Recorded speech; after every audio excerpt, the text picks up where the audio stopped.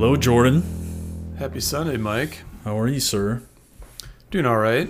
Getting up to speed on my caffeine intake as per protocol. I got up to speed with some xylitol nasal spray, which it says it's not medicated, but I feel like I just did cocaine. I don't understand what's going on. I don't know what's happening. I don't know. I might have like an emotional breakdown in 45 minutes. I'm not sure if it's going to have the same after effects as cocaine. It was my first time ever using it. No. Just bought it because I heard that it can be good for if you have like sinus allergies. It can be good at like opening up the airways. Or maybe I just am receiving so much more oxygen now that like I don't know what life is like. At next level. Right. Yeah. Are you getting allergies this time of year? I figure everything would be starting to die. I don't know. I feel like kind of up and down. The weather's been kind of warm and then cold. You know how it is here. But yeah, I think it's allergies. I've had a long history of sinus issues, so anything. I'll try anything.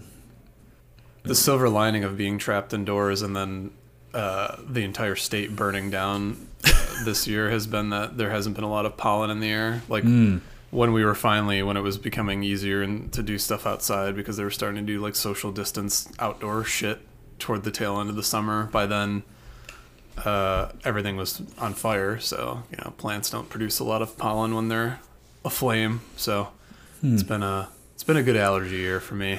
It's good to look on the bright side. Yeah. I like to. I'm a optimist for sure. As everybody who's listened can tell. Dude, last night in an email, we found out that we're getting our dog on Tuesday. Oh shit! Congrats. Yeah. Thank you. Yeah. So remind me, it's a lab. It's a lab. We were on a list for a yellow lab. At the time that we signed up for the list, the reason why we chose a yellow lab, it was just the shortest list. But, of course, the gods are kind to me. So therefore, every other type of lab list was list item was accommodated to whoever put deposits down. So somehow, despite it being the shortest at the time, fulfilling the yellow lab orders from the breeder took the longest. So they had a black lab female that they were going to keep for breeding purposes, and then they decided that they needed a yellow lab based on the last breed that they, what do you call it? The last litter that they had.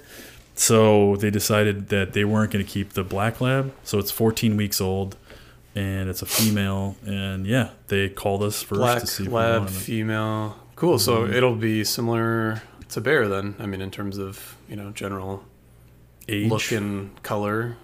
Well, he'll be a whole lot smaller, but I mean, like he looks like a tiny little baby lab now, kind of. Yeah. So that's cool. Do you guys have a name picked out? I have a name, but we're gonna do a thing where we decide what the names are. So each person puts out two names. Or wait, how do we decide to do it? I don't know. Everyone in the house puts in a name, or maybe it was two names.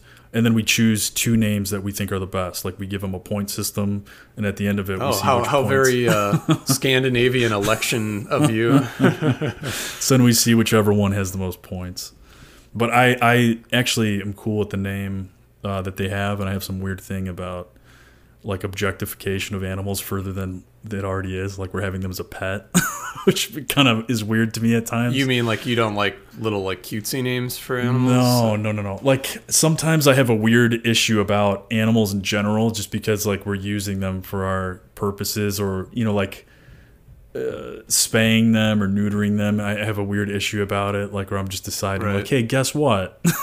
It's so much more convenient for me if you don't have your reproductive system and you weren't humping stuff all the time. That'd be So I got a weird thing with it. So it already has a name. It's already been responding to a name. The breeder said that it's still at I guess it's within the age of being able to change its name. But its name now is Jasmine, which I'm okay with. My initial thoughts were that I wanted to name the dog Carmen in my fantasy before we had the dog. So we'll see. I guess we'll all just kind of decide on what we want to do with the dog name. It's 50% of the same name, right? I mean, maybe it'll just think you've got a weird accent or something.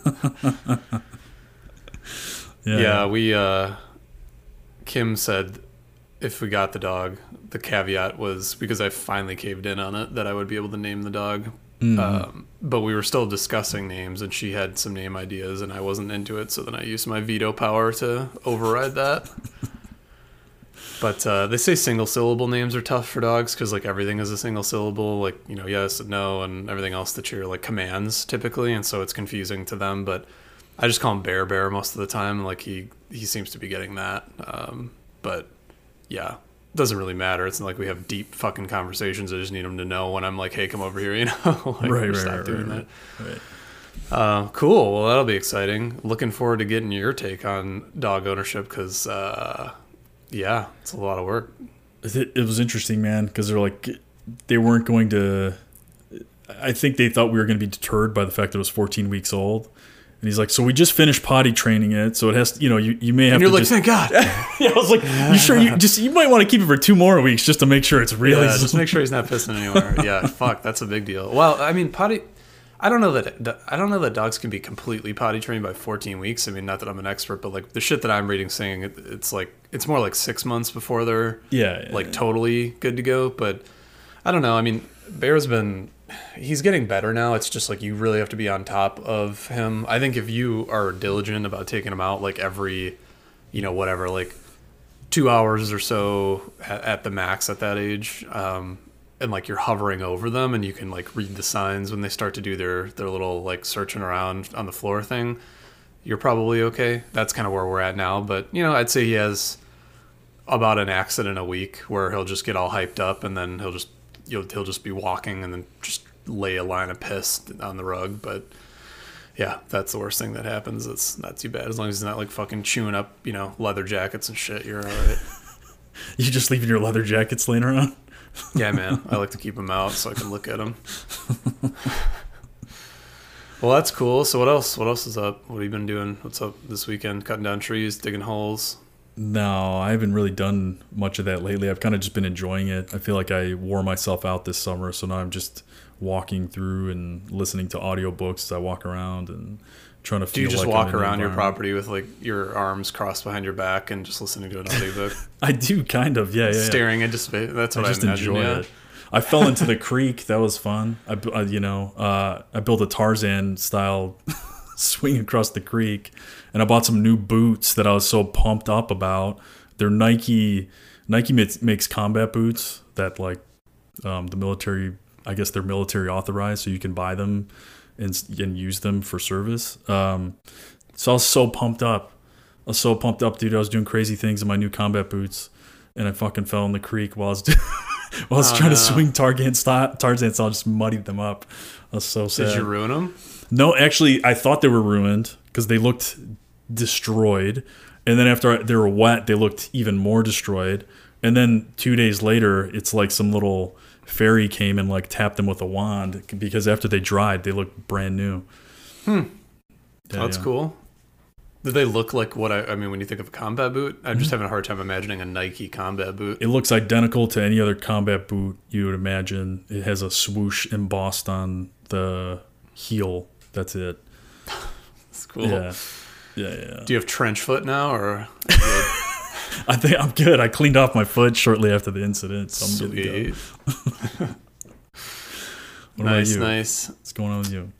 Same shit, dude. Yesterday was just like, speaking of dog, we talked a little bit yesterday, but Kim went with the dog out to meet a friend for lunch, and so he was gone for, you know, half the day, and it was just like a mix of, oh my God, I kept panicking thinking I had to take him out when I was in between doing shit, and then like the realization of like having, you know, whatever, 4 hours, 5 hours of like not having to deal with him, I was like, it was so nice. I was like, I didn't have to like time box every single one of my activities to like knowing that he was gonna need to take a shit. So that was very, very freeing. Did you do anything spectacular? No, I just got shit done. I just like cleaned up and washed the car. Like I've never washed the Fiat, so washed that for the first time. Just tidied up around the house a little bit, you know, exciting fucking adult Saturday shit. That's the best feeling. I feel like that's yeah. Now I'm just tired and sore from bending over washing the car. It's like amazing how like sore I get from washing a damn car. It's like by the time you're like on your hands and knees scrubbing wheels and all that shit, at the end of the day, you feel like you did a yoga class or something. Well, bro, maybe if you weren't 7 feet tall and buy a 3-inch tall car, you wouldn't have that same problem, dude. Yeah, I need to get like a lifted truck so I can just like walk under it. God. Well, thank you again to everybody who's been subscribing and listening to our thoughtful banter every week here. So, as always, if you want to reach out on social media, @InhumanPod, or if you want to email us, if that's your contact method of choice, inhumanpod@gmail.com. Don't forget to subscribe. We drop episodes, every Sunday typically, except for the ones that we skip because we got other shit going on. Because we're not getting paid for this. Twice. Right. All right. So, yeah, today I wanted to talk a little bit about something that's been on our list for a while, and I feel like we've been talking a lot about like internet-specific things and a lot of election and coronavirus tie-ins. So I just wanted to like break the cycle and kind of go back to something more fundamental, but I feel like one that we both probably have shared interest in, and maybe similar different takes. I actually don't really know that I know what your take is in detail, but what I wanted to talk about was gun control, particularly in the U.S., I'd say, is kind of the focus of what I wanted to talk about, but just wanted to go through, I guess, whether it's a problem or whether we think it's a problem or not, whether we understand like what the root of the problem is and sort of how we address it and why we haven't, I think, are the things that I wanted to touch on. Okay. So I guess I know that this is how it's talked about, I guess, in the general sense, but referring to it as gun control, what is your definition of it, or what do you think the So I guess the root of the problem, and this, our whole barometer for what is a problem when it comes to deaths in the U.S., I think, has just been reset because we've got 20,000. I mean, what are we at in coronavirus right now? Yeah, and we don't like seem to be taking that seriously yet. So it's, I mean, to equate it to something. Before I would have said something that was completely preventable and due to a product that people just go and buy as causing, I think in 2019 it was something a little bit over 15,000 gun deaths in the U.S. If fucking iPhones were doing that, I think that we would say, oh, there's a problem here. Coronavirus is doing that, whatever that 10, 15 fold. And we're not taking it seriously. It's a little bit different because it isn't something that we can totally prevent. But I mean, I guess what I'm saying is, in order of magnitude, gun deaths in this country may not seem extreme if you're looking at just purely the numbers. Although, for the reasons that I mentioned before, in terms of like this is due to a product, and also that every other civilized country in the world does not face this level of death. I guess I consider it something that is preventable, and something that, it seems like there are common sense measures that could be taken. Now, for people listening, I guess, let me put the caveat out there and explain my hypocrisy as well. Like, I own guns. I'm a gun enthusiast. I've shot guns my entire life. I would say, I don't know what the categories of gun ownership are, but like, on the range from just like sporting interest, fun thing that goes bang and I'm a man and I like shooting holes and stuff, versus like militia type prepper person worried about scenarios. I'm on the sporting side. Like, I just like shooting. It's fun for me. It's the same reason I drive cars around tracks or, do anything else that's, I don't know, like it's like honing a skill. It's something fun, and that's more or less where it ends for me. I think like home protection, whatever, there's an element of that, certainly for me. I mean, I have a shotgun, particularly in the face of everything that's been going on. I mean, unfortunately, I do feel like a little bit better with having something around the house, because I do think that we're headed into potentially a even more divisive time than ever before in modern history in this country when it comes to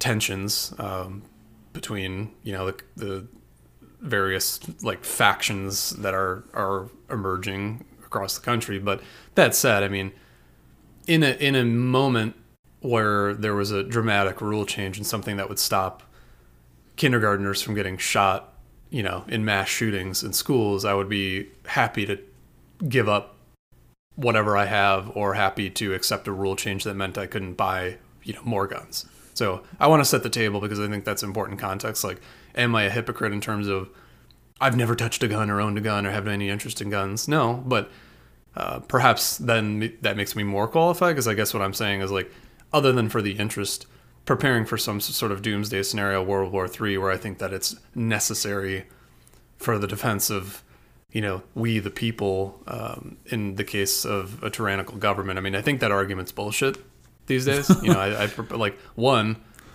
not in Michigan, according to some groups. To people that want to kidnap the governor. Yeah. I mean, I think, and maybe that's like, I feel like I'm talking a lot, but I wanted to sort of set the table in a few different ways. I mean, in terms of the Second Amendment, I fully understand the origins of it. I think that use case is out the window, just like half of the rest of the Constitution that's been amended since then. So, I think, like, it was a good idea at the time, but things were very different back then, right? Information didn't flow as freely. We had just separated from England.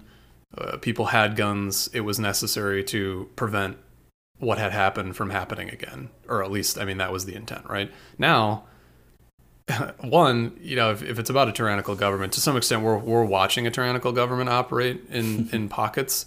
I mean, like, sending federal troops to protests. You think anybody was going to do shit about that because they had like a 22 for hunting squirrels in the back or something? No. The other thing is, if it really came down to it, like, okay, you've got an AR-15 and then the government sends in like a Predator drone or an F-35. Like, I just don't, we're not in a time where that shit makes sense. When everybody had muskets, I understand it, but that whole angle to me is bullshit.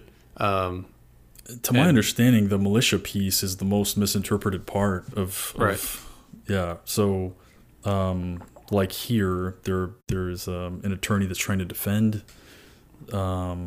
I guess, the Michigan residents that were involved in this plot to kidnap the governor, claiming Second Amendment. So, I guess it's difficult to interpret. Plus, each state has their own constitution, right? So that governs its land. But even the wording of the Second Amendment is kind of ambiguous. I mean, if there's there's actually an interesting Radiolab episode, I think it was, where they dive into even the way that the comma structure is. It's very strange. Like, it's not very clear, even if you just try to read it. Like, from a linguistics perspective, it's not exactly clear what the intent of it was. Like at a micro level, but macro, I just fundamentally think that times have changed. We've appealed or repealed or replaced a lot of amendments. This is one where I know people get hung up on it, but I think the intent, the macro intent of what it was supposed to do before and what it could do now, and the side effect of what it does now, it's like, what are you willing to, it's like, do you want to accept 15,000 deaths a year to potentially prevent some sort of doomsday scenario where you don't stand a chance anyways? I mean, it's like, it's kind of like a lot of what we deal with elsewhere, where it's like the guarantee and the side effect is worse than the actual potential outcome at this point. I think that's everyone's defense and justification when they're asked about why they own guns. But I think, if I used my crystal ball abilities of clinical interviewing, I bet you I could figure out exactly why they're so tied to their specific. But right. I feel like the problem with this issue, perhaps it was like one of the earlier issues, or one of the first issues that became very polarized and let's say dichotomous or black and white in terms of a solution. So when I think of it, I guess I think of it on many layers, right? There are, beyond the gun ownership itself, like the manifestation of altering something to the Constitution, I think there could be an argument to be made.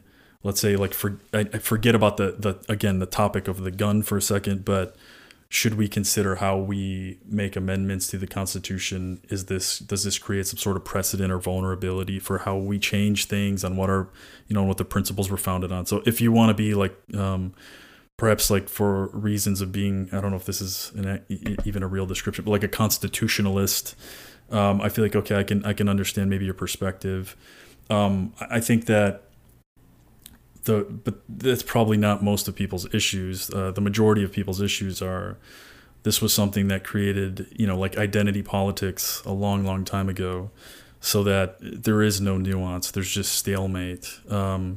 To disclose myself, like you have, I also own guns. The first gun I ever bought was an AR-15 with a freaking scholarship refund. That was interesting. I've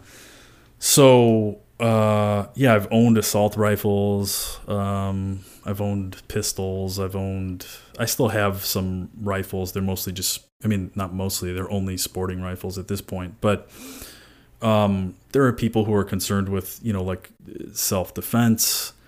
I think just identifying this so poorly as like you're either with us or against us is a great disservice to the cause and to the country, because I think that there are very many reasons why someone would be interested in gun ownership, whether it's just like, I don't know, let's say you do want to preserve your rights. Okay, fine. If you are some sort of constitutionalist and you want to keep that there, or you want to have a different precedent for how we decide what's how we modify or make amendments, fine. But I don't think that's where the argument is. The argument is in a place of good guys, bad guys, and even naming it gun control and putting all the propaganda around that specific label, gun control, I think is just really where the problem is, where it doesn't allow us to have individual opinions about it.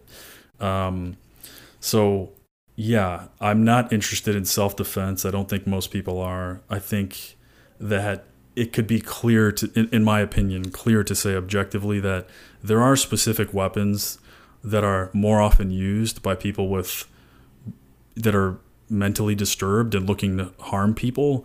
They're typically not sporting rifles. So the interesting thing though too is that like this is something that I'm digging into it a little bit because I was curious in some of the stats. Like the bulk of the problem is handguns.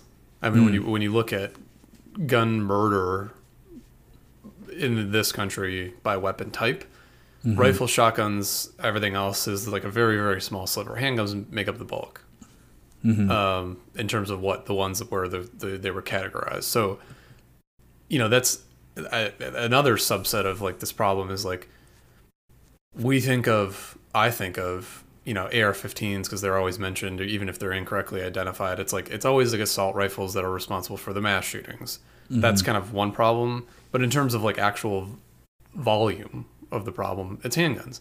And I think the handgun one is the one where it's like I don't really understand the defense for that as being needed for a well-regulated militia, because that's not. I mean, if we were imagining a scenario where there was a World War III or some sort of civil war and you needed a militia, the handgun part would not be a super effective means of waging carrying your sidearm.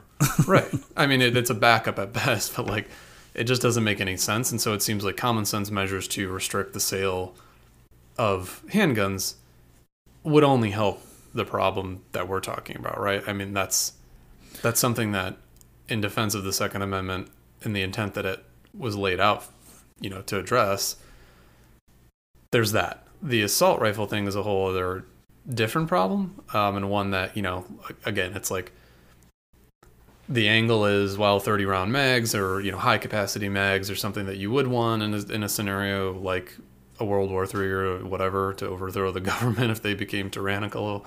But the defense of that just, again, seems sort of stale.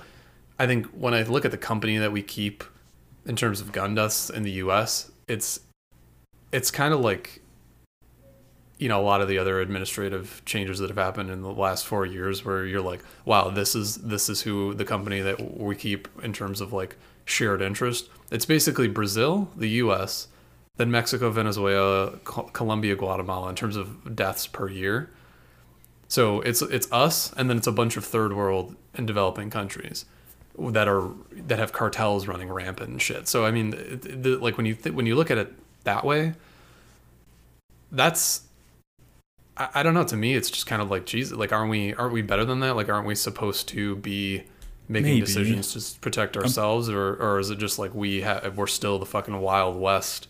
and we're I still think we're this the Wild West rogue. in low socioeconomic areas where I'm guessing most of this, a higher rate of this gun violence happens. So that I guess that's what I'm trying to highlight, is that not necessarily that I have a specific perspective on it. I just think that we haven't been able to decouple the idea of like with us or against us on this idea, so that we can't come up with. That's good what I'm trying to solutions. do. Yeah, because yeah. I'm not like staunchly opposed to having guns, obviously, because I have them. Right, But right. I guess first I just want to lay out kind of the different issues and the different like the realities of it, right? Like suicide, for example, that makes up the bulk of gun deaths in the U.S. So I think ballpark numbers like 25,000 suicide deaths in the U.S. In like this, I think 2018 versus like close to 15,000 murders or homicides, I guess.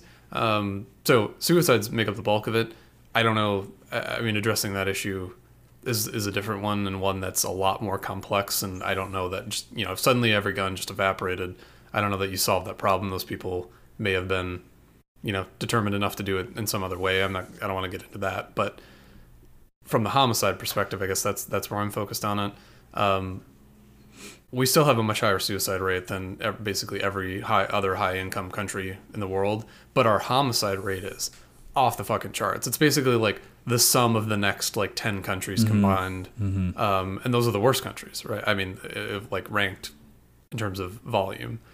And I just don't, it seems to me like every time California is a little bit more lockdown, or a lot more lockdown. It's much harder to buy shit. They do have restrictions, although those are just overturned, then reinstated, then overturned again around magazine capacity. So before the latest overturn decision, I think in the California Supreme Court, all guns in California had a 10-round capacity limit. So there was no, you get a Glock 17, you've got a 10-round mag, even though in every other state and the way that the gun's marketed, it has a 17-round mag. Typically, California has special rules. So they've done a lot like that. They're restricting ammo sales. There's like a light background check every time you buy ammo now. I mean, it's a 1-second thing. I mean, that's fine. I can't get Claritin without having. Right. I have to give you my license to buy it. Fucking which allergy pisses medicine. me off. But it's also like if that's going to prevent someone from cooking meth and selling it to like a fucking 10-year-old, like these are things. There's a lot of it. There is a nuance here, I guess, is the moral of the story. Right. And for me, while I, in a perfect world, would like to go have a bunch of cool guns and go shoot shit, on some land, and that would be fun. Like, I'm willing to give that up if it means that we don't have to keep seeing news stories about, a school full of innocent kids just getting murdered because some guy got off his fucking meds and his parents had a bunch of guns laying around. And so, all of these insane arguments about the good guy with the gun or about the Second Amendment and well-regulated militia, it's like I fail to understand and draw that connection anymore with the times that we live in, when in many states you can, without a background check, go buy an assault rifle with no paperwork, no transaction. I don't know that most people know this, but at least That's the way how that it I- was yeah. in Michigan, I mean, That's how I sold mine. It was yeah, literally new like- gun sales, one thing. Right. You typically there is paperwork involved. Like the first time it gets on record, if you are the original buyer, there is a little bit of paper trail. But you could walk out of there, turn around and sell to a guy in a parking lot, and there is no paperwork transfer when it comes to rifles in that state. Handguns are different. Handguns get registered. You do have to file a transfer. That's a little bit more traceable and regulated. But again, I mean, there's no background. There's a basic background check. I don't think there was a waiting period. You just had to go get the permit, but the permit is like a joke. It's like 3 questions, like, should I look down the barrel of the gun and pull the trigger? I mean, it's a fucking joke. So they're very, very easy to get your hands on. And then when it comes to rifles, very, very not tracked at all after the original transaction occurs. Sure. Yeah, I sold my assault rifles just to random people that were interested in them. Yeah. And you don't need to have any sort of transaction. No, Do you recall how I sold one of them? Think really hard. You don't have to say it, but think really hard of how I sold one of them. I'm not saying this because it's illegal. By the way, whoever's listening. I don't remember. Huh. My mind sure? is addled. Huh. Okay. You were helping me market it. I don't remember. Yeah, it was a little too long ago. No, but either way, I'm sure the story is one that would illustrate my point, which is that it's far too easy, far too, of all the things that are regulated, it's insane. Now, what I'm talking about isn't, there's also nuance to like what I guess the proposed solutions are. I think when you talk to people about this, like, it's very polarized, as is everything. And there's this imaginary scenario where, you have this like government agency knocking on doors and being like, we're here to collect your guns. And I don't know that would ever happen in this country. I don't think that we're to the point now or will ever be, unless we get a lot more,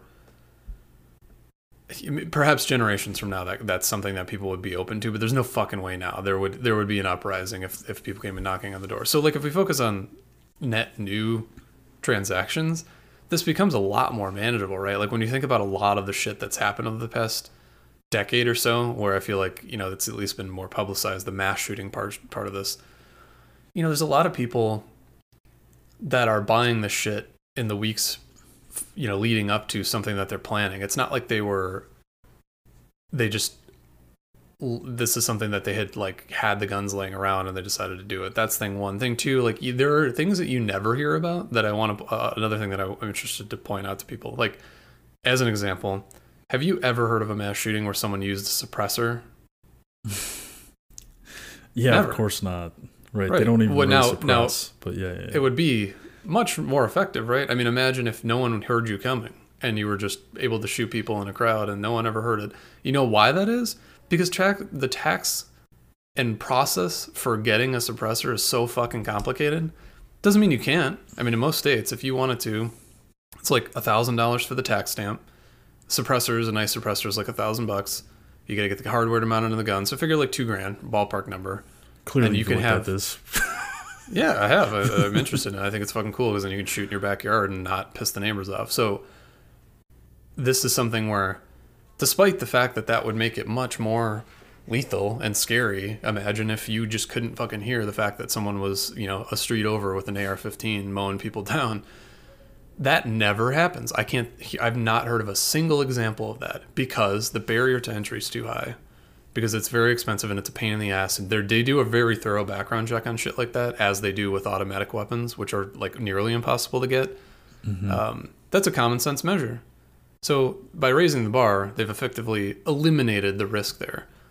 That's one easy thing that we could do basically everywhere. It's like, unless you have the means and really want to go out of your fucking way to do it, maybe you don't get, a belt-fed fucking like, well, I guess a machine gun's hard to get, but you don't get like an AR-15 with like a 100-round drum mag or something. That seems like a reasonable thing to have to be more paperwork than like, hey, meet me at the Lowe's parking lot and I'll open my trunk and here you go. Thanks for the cash. But how do you do this, though? This is the thing. See, like, all going back to the point, the things you're bringing up, I think everyone would agree are I don't know that everyone would agree with it. I don't know about that. I feel like if you're looking at it statistically, the slippery slope is that people don't want they'll agree that there are deaths. They'll acknowledge that there are deaths. But then when it gets down to it, I think people don't want to give up like the way that it's been propagated to them, their rights on it. So however the influence machine has worked out, it's worked out in a way where you belong to this team and you can't have nuance on this team. Sure, but that's what I'm asking, I guess, people to consider is that, and on whatever side of the fence you are, understand that there are other options, right? There's not the imaginary gun roundup force, and there's also there's not necessarily the let's leave everything completely as the way it is unchanged. There are things in the middle that can happen that I think would dramatically reduce the effect of what we're seeing today, which is like raise tax costs on it, make it harder. Dude, when you buy and sell a car, well, I know. When I buy a car, I pay taxes on it. I sell it to you, you pay taxes on it. You sell it to the next guy, he pays taxes on it over and over again. And guess what it does? It deters people from doing that. It makes people think a little bit more, keep the car a little bit longer. I mean, among other things, but like people who are just into collecting cars, that's a consideration. Like if I bought a car and I'm immediately not happy with it, I'm like, fuck, I might as well keep it for a little while because I already paid the damn tax on it. Which is why if you're not going to keep a car, maybe you lease it. Because then you're just paying the tax per payment. On the gun side, though, it's like there is no tax. I mean, there's the tax on the original transaction, and then I can go and like fucking sell guns out of the trunk of my car, and nobody really gives a fuck. These are deterrents, though. How do you change attitudes? I guess that's the part that I'm most interested in. I think changing the attitude may be a lost cause to some extent, but what I'm saying is like by doing these things, look, I'm mostly interested in solving the problem, not really like changing people's minds. But if we can address the problem in a way that doesn't piss the people off who are staunch Second Amendment supporters, which is fine. And I'm not opposed to that angle fundamentally. I think that it's outdated, but I guess what I'm saying is like, there's a world in which if you're an enthusiast like you and I, to some extent, if you're somebody who is worried about this scenario, whatever, keep the shit you have. Let's just start moving forward, right? Like Brady Bill that was effective to some means when that was in place and then it expired, but there's legislation you can pass moving forward that raises the barrier to entry and makes it a little bit harder. And I think that's where you start to have efficacy in making sure that we're not just repeating the same mistake over and over and over and over and over again. And you don't see this shit elsewhere, like it's not like there's not precedent for this. There are countries that dealt with this issue. I think that's where the biggest defense comes for the people who are pro Second Amendment is, when England decided to address this issue and they just took people's guns away. I think that's used as the rally cry of pro Second Amendment. But what everybody else ignores is like many other countries where they've done more like what I'm talking about, where they just put additional rules and regulations in place to make it a little bit harder, a little bit more expensive, and the outcome is dramatic reduction in homicides. Right. But you're talking very objectively about something that's been, again, propagated to tap into people's emotions and people's identities. Well, that's what we do here.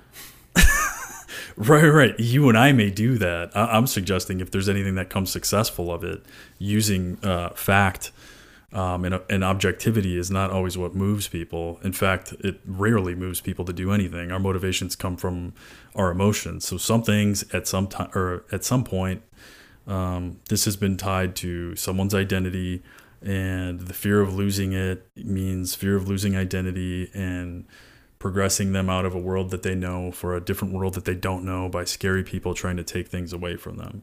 That's how this is identified from the perspective of someone that, is, let's say, like, I don't know, to the fullest extent of its interpretation now, Second Amendment rights. So in order for it to be successful, I would think, and satisfy people, because you can try to steamroll them with power and peddle power, whatever. You can create some sort of campaign perhaps to steamroll by creating a larger lobby than the NRA.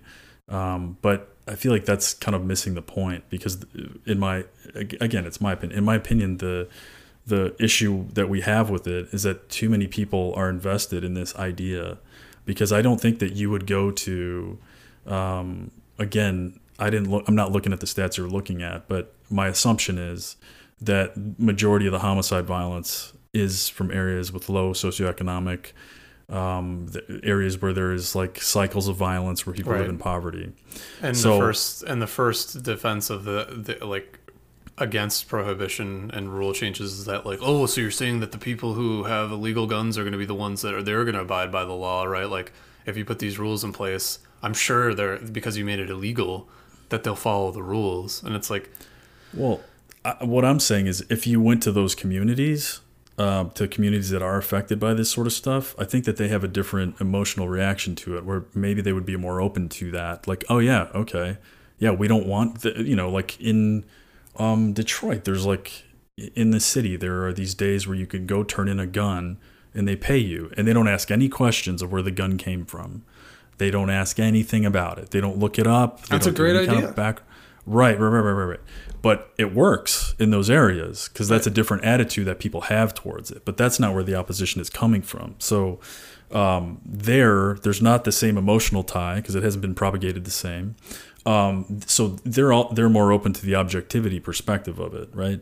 So the difficulty here is not should we or shouldn't we. I think if you were able to, I don't know, man, give everyone a lobotomy, just temporary lobotomy, you just put a little shim in their brain for a second and then ask them the question, they would objectively say like, well, yeah, that's that. I'm looking at the data here and it looks like we should stop doing this. And then when you pulled the shim out, they're like, hey, no, these are my Second Amendment rights.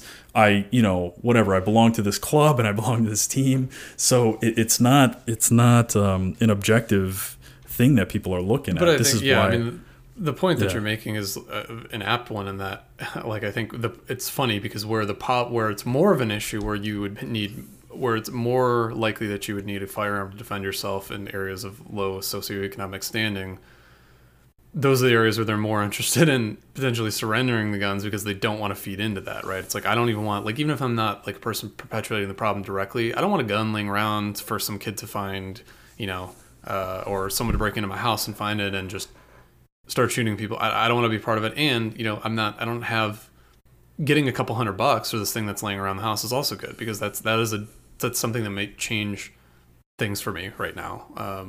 Whereas the people propping up Second Amendment are largely, it's largely the right, and it's largely due to people paying into things like the NRA and then the NRA lobbying politicians and getting them in their pocket. I mean, it's as simple as that, right? Like the reason it still exists is effectively because the NRA operates above the law to some extent and is able to just like bend politicians to their will by paying them. I mean, unfortunately. So that's a fundamental breakdown in the way the system's allowed just to operate itself. But like, I would say it's a disproportionate number of or volume of people in this country that are in that bucket. But because of the money behind it, it is able to sway politics in places like you're talking about where it would make a real difference. And it is, those gun buyback programs are common sense. They work. Imagine if you did that and paid everybody like $5,000 for each gun. You did that for like a year and it cost us like a fucking $5 billion. The problem would be over tomorrow, right? I mean, if everybody could it's not just like turn in your fucked up old handgun. We have 300 million. We have one gun per. Or what is this? How many guns do we have? It's like one per person. Yeah, or two I don't know. Per person. The economics of it probably wouldn't work. But I'm just saying, like for argument's sake, like imagine that instead of just buying shitty guns back in areas of low socioeconomic standing, imagine if you could get fair market value tomorrow for all your shit, and you knew that everybody was doing it, you wouldn't need it anymore because there's suddenly 99.9% of the guns would be off the street. So I mean, not going to happen. But I guess my point is, it's weird legislation that's sort of like levied by this minority group in the country that has the money, but they're not the ones that stand to suffer. They're the ones fantasizing over these scenarios because they got bullied in fucking grade school and like now they're just like waiting for the moment where the bully comes back and they can fucking pull their Glock. And they'll piss their pants anyways and not do anything about it. Right, so they're not going to do anything. And the people that are going to do something, they're harming themselves. It's like the Michigan militia guys that were going to kidnap the governor. Did you see their training video? Dude, in the fucking PT Cruiser, I was about to shit This is myself. what I wanted to talk about. All right. Can I direct it this way? Because I'm interested in, not just, dude, what is the topic again? The specific name? I forgot about it already. Gun control. I couldn't think of the word of control. Okay, beyond gun control, but just the Second Amendment in general. Okay, I'm curious about talking about militias. Okay, so fine. We've decided that you having AR-15s doesn't harm anyone. You owning them. There have been mass shootings, but if we look at the overall distribution of which gun and which shooting and how many deaths compared to other guns, we've decided that benign, no problem. Okay, now what about a group of dudes that have no other obligations or commitments that get together? Oh, you mean a well-regulated militia? No. I mean, yes. I mean, that's a very generous interpretation. I'm going to throw heavy quotes around the words "well regulated." Sure. That's a very generous interpretation. I'm talking about dudes that exist on fucking Reddit forums, okay, that get together to play guns with their buddies, and they have really inconsistent other, let's say, commitment or accomplishments in life. And I'm not suggesting, like, I've fucked up a lot of times, but what I'm saying is, if you fucked up a lot of times and you feel that this is what's going to elevate you, is organizing in this thing and being successful in this disorganization of militias, this is the part that I'm more interested in, because we can look at it like, okay, the guns kill people, but I think the biggest threat right now is, because of the political climate, there are people that are misinterpreting the Second Amendment, and they're deciding to assemble, and like you described, a very unregulated militia where people are dressing up and showing up at demonstrations, or you know what? Hey, they're showing up at riots. Here, I'll say that for people that feel that demonstrations are. And you know what? I agree. There were situations where demonstrations led to riots. It was but they're showing up at riots. They're showing up at riots, and suddenly they're playing vigilante hero fantasy. And sorry, bud, but yeah, if I watch a training video, dude, I don't really want you around me trying to defend me, bro, as a citizen, because I tell you what, I shot guns too, and I shot guns consistently, and I'll tell you this, I'm not going to be able to defend anybody without consistently I've shot guns, and it was a lot of gun shooting, dude. So guess what? I don't want you there, and I don't think anyone wants you there. So this issue of having a regulated militia where you're getting really excited to finally show off your toys with all the accessories that you have on your AR-15 that you put on there, I think that this is more problematic, especially with what's going on now. So that part to me is what's really uncomfortable, especially with the most recent uncovering of this plot.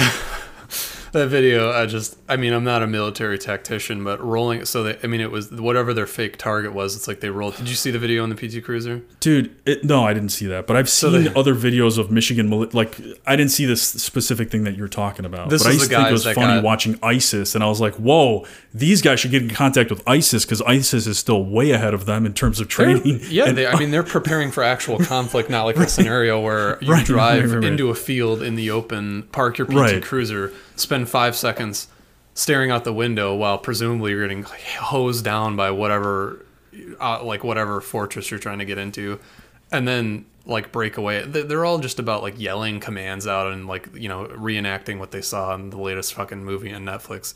It's absurd, and like these guys don't know what the fuck they're doing. They have like just basic things. You watch them and it's like they have no fucking trigger discipline. They're always like accidentally shooting themselves and shit. It's just, when you look at the stats of the likelihood that these guys create problems and show up. I mean, like that asshole that went to that rally. There's so many of them this year that I've forgotten which one it was. But the kid who went to the protest and then ended up shooting a few people and killing one or two of them. Like, he wasn't from there. He went looking for shit, and when he found shit, he did exactly what he wanted. He ended up killing people because he wanted to be a fucking hero, because somebody gave him a problem at some point, and he's been, you know, psychologically, like that's all I can come up with, is like he's just been looking for a fight where of course it is. He now had a tool to even the fight. Those scenarios you see all the time. When do you see a scenario where somebody with an AR-15 prevented some sort of mass casualty situation, or like stopped a terrorism event from happening? First of all, we don't call any of that terrorists. You've never seen that? Because it's a white guy. That's my favorite. You've never seen that happen? Yeah. I see guys with slings walking around all the time. They're stopping crime. They're stopping violence. I saw an old lady getting mugged at gunpoint. This dude that was walking around with a slinged AR just stopped it. He just neutralized them. Good guy with a gun, dude. He neutralized the tangos. Right. He laid down some cover fire until the police showed up. Yeah, I mean, it's fucking absurd. And the funny thing is too, like most of the people, like presented with a scenario where they have to act, even if you assumed like 1 out of every 2 people were armed, that one person, 99.9% of the time, would shit their fucking pants, drop the gun, not be able to get it out. They would not want to die. They wouldn't do anything about it. So, I mean, I'm not trying to be an asshole. I'd be probably in that group too, but like, I'm in that same group. I don't think, don't act like you're not. right. And it's just, so it's far more likely, as backed up by the evidence, that the militia types who are prepping for this shit go out and create problems. And just because they happen to be white and not like fucking, Muslim or anything else, we don't shit a brick over it. And I mean, I'm being completely serious there. Like, if this was a problem that we had a ton of minorities doing this, gun laws would change tomorrow. Guaranteed. If there was a real contingent of ISIS in this country operating and they were mowing kids down in schools, holy shit. I can't tell you how quickly everybody would get behind laws that would change and regulate firearms at scale. But I'm happy that the FBI is still regulating these people, so that made me feel good about that. But it's encouraging people. Yeah, kudos FBI for catching that. I mean, because oftentimes we only hear about stuff slipping through cracks, but like, it's funny. It seems because they were so inept that they were like, hey, this random guy wants to get involved in our fucking plot. Let's talk about it on the internet. And then boom, like they got nabbed over it. And it's like, that should tell you also everything you should need to know is like the people who were defending on the well-regulated militia line of the Second Amendment, at least, these guys are buffoons. I mean, I'm not grouping them all together. I'm sure there's some that are like trained well and whatever. And, that's great. But like, when we're talking about the people in the case of the Michigan governor kidnapping plot, these guys are idiots. So, like, on pretty much every level. And if that's what we're defending here, and your justifications for it are off the fucking charts to the point where you're willing to allow those same types of people to go and shoot up a nightclub or a school because they felt like it, because they snapped, I don't know how to have that conversation, but I guess what I'll say is if you can get behind some common sense measures to make it a little bit tougher for them to get the tools that they need to do that shit, show me the defense, show me the opposition to that, because I just don't really understand it. I think the interesting piece of all this is because of where we're at when we're experiencing these recent things with these militias, I fear that it's going to strengthen that position, that Second Amendment position, because now perhaps they could be viewed as valuable allies to a gun lobby. Right. So the same reason. That's it was the same reason that the president won't condemn half of these groups is like they're voters. They're voters, and they all polarize like everybody does. And so if you can get their backing, I mean, there's not a ton of them, but it's a fringe group, and you get a bunch of fringe groups together, and suddenly they're not a fringe group anymore. Which is why like, hey, white supremacists, and hey, QAnon, and hey, like, get enough of them. There's votes there, and they will vote. And by the way, they might go out to a polling location, hang out with their AR-15s, which I'm happy to see that Michigan passed a law preventing open carry on the day of the election, which is like another fucking common sense thing that I think we can all get behind. It's just, it's a powder keg, especially right now. This is the time that I think people need to be a little bit more open-minded about it and get educated about how easy it is to get guns, and sort of the objective outcome of what is happening.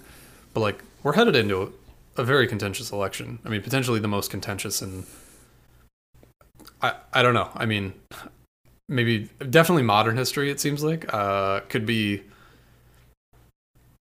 go beyond. I mean, I don't know what's going to happen until it happens, I guess. But I think no matter the outcome here, and particularly with the more likely outcome, I think that there's going to be some shit going down. And I think that a big part of the problem is going to be these types hanging around in state capitals looking for the fucking fight. And as soon as there's anything that even remotely resembles a fight, there's going to be deaths. And this is all preventable, It's like we're waiting for the imaginary scenario, but the reality is the imaginary scenario is going to result in real fucking death in the meantime. And I don't want to be near that. Like, I don't want to be near, I'm sorry, but like, I know the level of training that I have, and I trust myself, but I wouldn't want to be around me just walking around with fucking guns hanging off my back and shit all the time. Like, it's just statistically, unless, and even in, the military or something like that, where you're training all the time, shit happens. You know what prevents getting shot? Not having a fucking gun on your back. Like, accidents don't happen when they're not there. And I think the more that we allow this, and the more that we sort of turn a blind eye to it without understanding that it's not A or B. There is a C, there's a D, there's an E, there's an F, where doing simple things to, restrict handguns, high capacity mags, making it a little bit more expensive, making the waiting period, something that's still reasonable for enthusiasts. When I bought my shotgun in California, like there is quite a bit longer waiting period here. It's a bigger pain in the ass to purchase something. It's more expensive. I still did it because I wanted it, because it was fun. Whatever, it didn't stop me. What's wrong with that? We were able to, I think, appease both groups. It pisses off pro-gun types here, and sometimes it pisses me off because it's like, I want instant gratification. I have to wait like fucking 2 weeks or whatever to go pick my shit up. But oh well, I got to put a seatbelt on when I get in the car so that I don't get fucking thrown through the windshield, and that's it's uncomfortable. If you're a real libertarian. You're right. C'est la vie. Defend yourself. Well, then to that, then here's my final retort, I guess. If we're gonna just not restrict guns any further at this point, then I want to be able to do cocaine and shoot up heroin. I want to be able to drive around without a seatbelt. I want to be able to blow shit up in the backyard. I want complete and utter unregulation of every goddamn thing. Here's what I want. I want on this issue and on all issues, we have 300 million plus people. We can't keep thinking like fucking cavemen. And what I'm saying by that is every issue can't be a for or against. I think we all have to wisen up to a lot of issues and use nuance and make informed decisions that create progress. I know I previously have mentioned, like, I have a weird hypocrisy or paradox, perhaps a better word, of like, I'm a progressive, but at a conservative pace. I feel like I want to go slowly and change things by giving them a lot of thought. And suggesting that something is yes or no on an issue to me seems really fucking unsophisticated, given where we are as a society and how many perspectives we can have offered to us, and how many, basically, we know way more than we ever have. Right. We Your know dog name selection method is better than our means of electing representatives or defining legislation, for example. So I'm sad that in this case, perhaps the first and early polarization, well, I shouldn't say the first and early, but to me in my lifetime, the one that I probably remember, this and abortion, remember the most, is that as a society, we haven't really moved forward to having nuanced perspectives on things. And that to me is pretty fucking sad. Because how are we going to thrive as a society if we have really basic perspectives that, like, cool. If there's one dictator and there's 50 people, or I don't even want to call it a dictator. If there's one commander and 50 people, cool, man, make the decisions that way. That makes sense. There's 50 of us. The issues aren't going to be that complex. But all of us to have these really basic ideas and to be susceptible to accepting really basic solutions without seeing nuance, to me, is disappointing. So I know that that's not a clear yes or no to gun control, but my point is, it's looking at it that way is too fucking simple. And free up your emotions that have been propagated to you to make, a more rational decision, not just for the sake of like being objective. Like, I understand these are woven into people's identities and cultures and the amendment, so our Constitution and what it is to be an American. However, let's be just much more nuanced in ways of thinking of solutions that allow for people that can carry, or not, I don't even want to say carry, that can own, that should own, where it's their constitutional right, can do it in a way where it's safer, it's not a problem, it's addressing everyone's needs. Like, we're figuring out a way to do it in a more, what do you want to call it? A better compromise, a better solution. That's where I'm at. Come up with a better solution. There's a lot of fucking smart people. Get it together, figure out a better solution. So that's not a for or against. It's a figure it out better. Yeah. Yeah, and I think like we've been saying, I'm not like staunchly opposed or for. I think I sit in the middle ground, and I think as with a lot of the shit that we talk about, it's just about Right. trying to get a little bit more like take a step back, see the forest for the trees. Don't wait until the point where like as we're doing, I think with coronavirus right now, it's like I see it happening, and this is heavily anecdotal, but like I see it happening where once somebody's got 1 degree of separation from somebody who's gotten it or died, then suddenly it's a little bit more real. Otherwise, it's just this thing on the news, and you're just like, whatever. We're getting to the point now where I feel like it's becoming more real. However, we're also like in the thick of the ramp up of the second wave right now. I mean, it's getting worse every fucking day, and we're hitting like new highs in some cases. So yeah, we're breaking records over here. Michigan's doing good things all around. Congrats, I would ask that, like this is something that we can get ahead and not, we're ramping up. Gun deaths, homicide deaths are on the upswing in this country, even ignoring suicides, which are also just fundamentally up across the board, not just including guns. But let's not wait until, a friend, a family, a neighbor gets gunned down and it was totally preventable. Let's think a little bit critically about this in the meantime and think about the longer term, which is like, again, I'm not proposing, none of the solutions I talk about are rounding guns up and stripping people, of their firearms for anything that they own now. Buyback programs, great. If you want to turn it in, you want a little money, that's awesome. We can get another gun off the street. If you want to buy something moving forward, though, I think there are regulations that could be put into place that really hedge this issue and get ahead of it. Is it going to solve things tomorrow? No. And unfortunately, in society today, we need like instant results or we lose interest in it. But like, as with global warming and everything else, like the writing is on the fucking wall. Well, let's take some common sense measures now. And hey, maybe there's some tax revenue there too. Like, if you're like on what I think like everybody bitches about infrastructure and all that, if you start taxing the fuck out of guns, it would have a long tail solution to what has become a long tail problem. And hey, maybe we can use some of that money to like do some of the things that we all bitch about. So I think a little bit more critically about it. Look at some of the stats, and in time, I have some hope that it's something that people can get behind. I just think as long as the NRA is able to sort of operate with and fire the money gun and sort of act as the I don't know.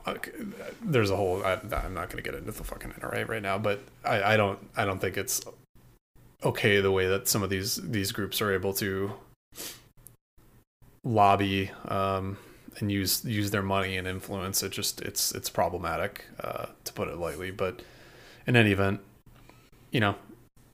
look into it. Think a little bit more objectively about it. Think about the stuff that you see that's actually happening instead of the things that you maybe are worried about happening that there's no precedent for, fantasizing about.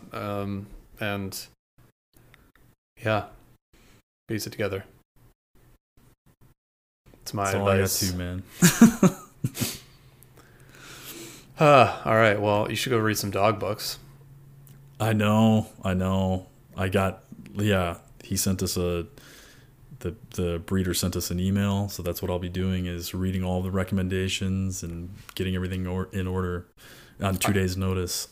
So I'll be busy in the next 2 days. Trying to read the Cesar Millan one that everybody says is good, and then I was getting too bored, so I got the audiobook of it, and we were listening to it, and it's like, I don't know if like maybe it gets good, but like I'm fairly far into it, and it's just been like his story and like how great he is at everything, and like it's just like about his life more than anything. And I'm like, I don't care, dude, tell me how to like train the damn dog, so I don't know that I can recommend that one yet, but I haven't had the dog yet, but here's my thoughts.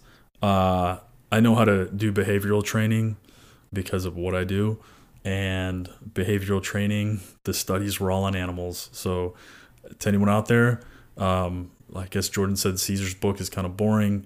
Just pick up a book on behavioral psychology and figure it out. That's all you got to do. Yeah. We'll see if I'm full of shit in a week when when you're like, report back to you. The dog won't do anything that I say. Yeah. Cool. Well, I'm interested to see how it goes. Let me know. Give me updates. Sure. Of course. All right. See you next time.